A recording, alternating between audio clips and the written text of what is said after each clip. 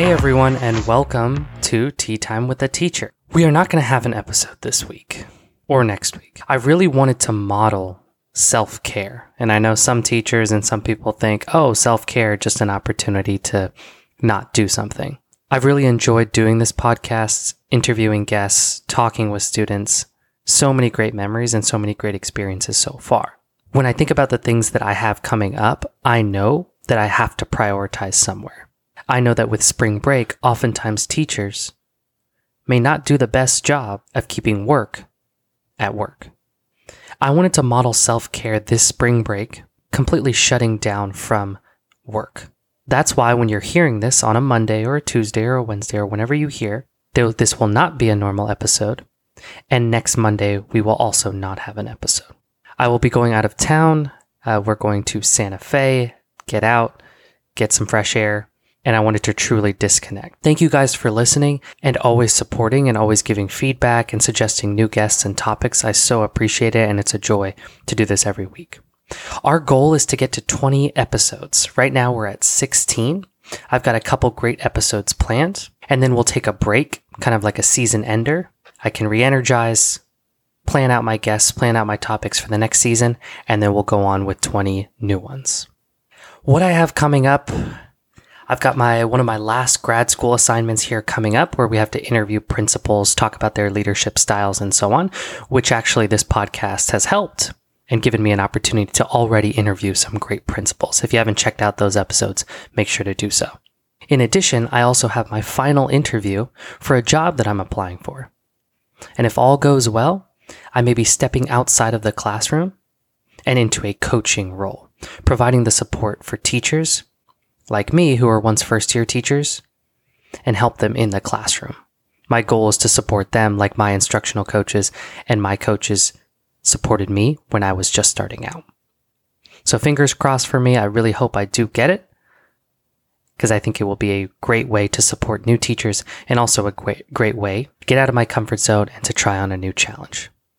So those are the two big things that I've been working on and kind of why I could use a week or two break. But don't worry. We'll be back at it the week after we come back from spring break with another new amazing episode. Thank you as always for listening to Tea Time with the Teacher. Follow us on Instagram and spread the word. I've also been recently featured on another podcast, First Gen Teacher Lens. So if you go to them, download, subscribe, take a listen to the episode. He's a great host and an overall great guy and great educator. So make sure to check him out. Thank you guys. Stay safe. Get vaccinated. Get that stimulus check, and I'll see you on the other side. But of course, I would not leave you guys without some stories about what's happening in schools. All right, so starting off on a positive note, was able to get the first vaccine. Almost there. Almost can hug my parents again, although I don't know if they would like that. And almost hopefully back to playing soccer, working out, doing all the things that seems like a long time. People say 1 year anniversary, and it really makes me think what life was like about a year ago.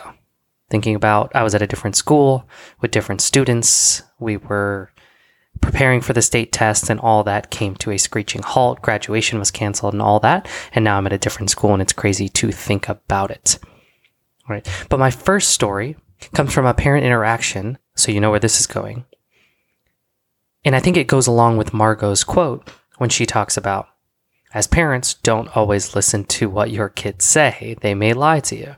So I got a report from a parent saying that I had not let their child, charge their computer, but I had let other students who I liked better charge their laptop.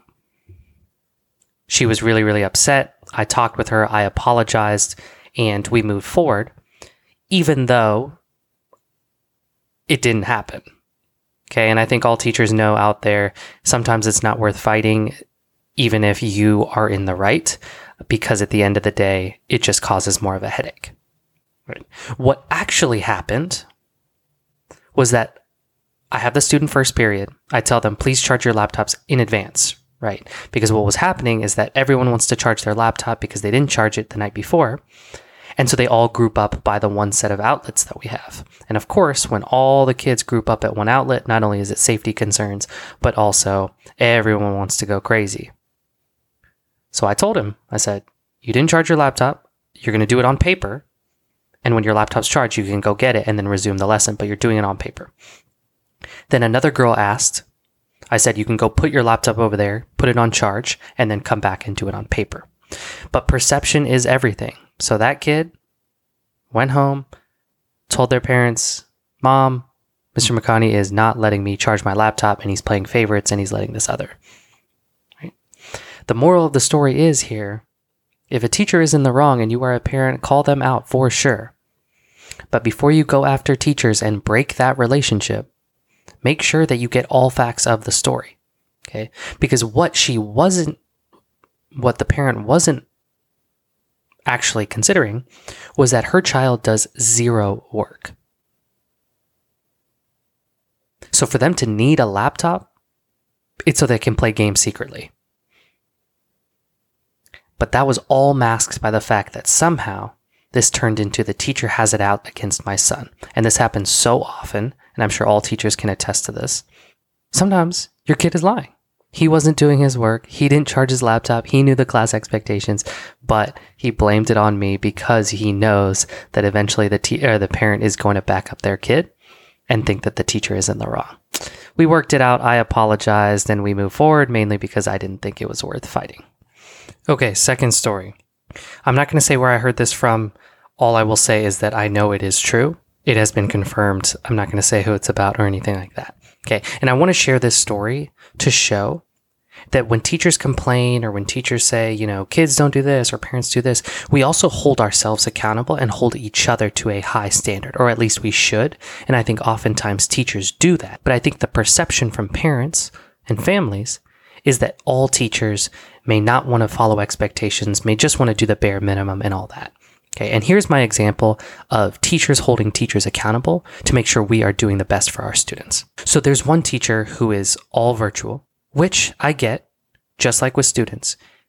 You have to have discipline, right? It's so easy sometimes to say, let's end class early, or, we can skip class. Here's just the work, do it on your own, whatever, because that energy is not there, right? When everyone has their camera off and all that. Unfortunately, students reached out saying that a teacher was doing a variety of things that they thought were inappropriate. And as a teacher, if students are complaining about a teacher and saying, we're not learning and we're not doing this, then it's a problem. Because it has to get to a point where the students, normally when they're not doing work, students are having a great time.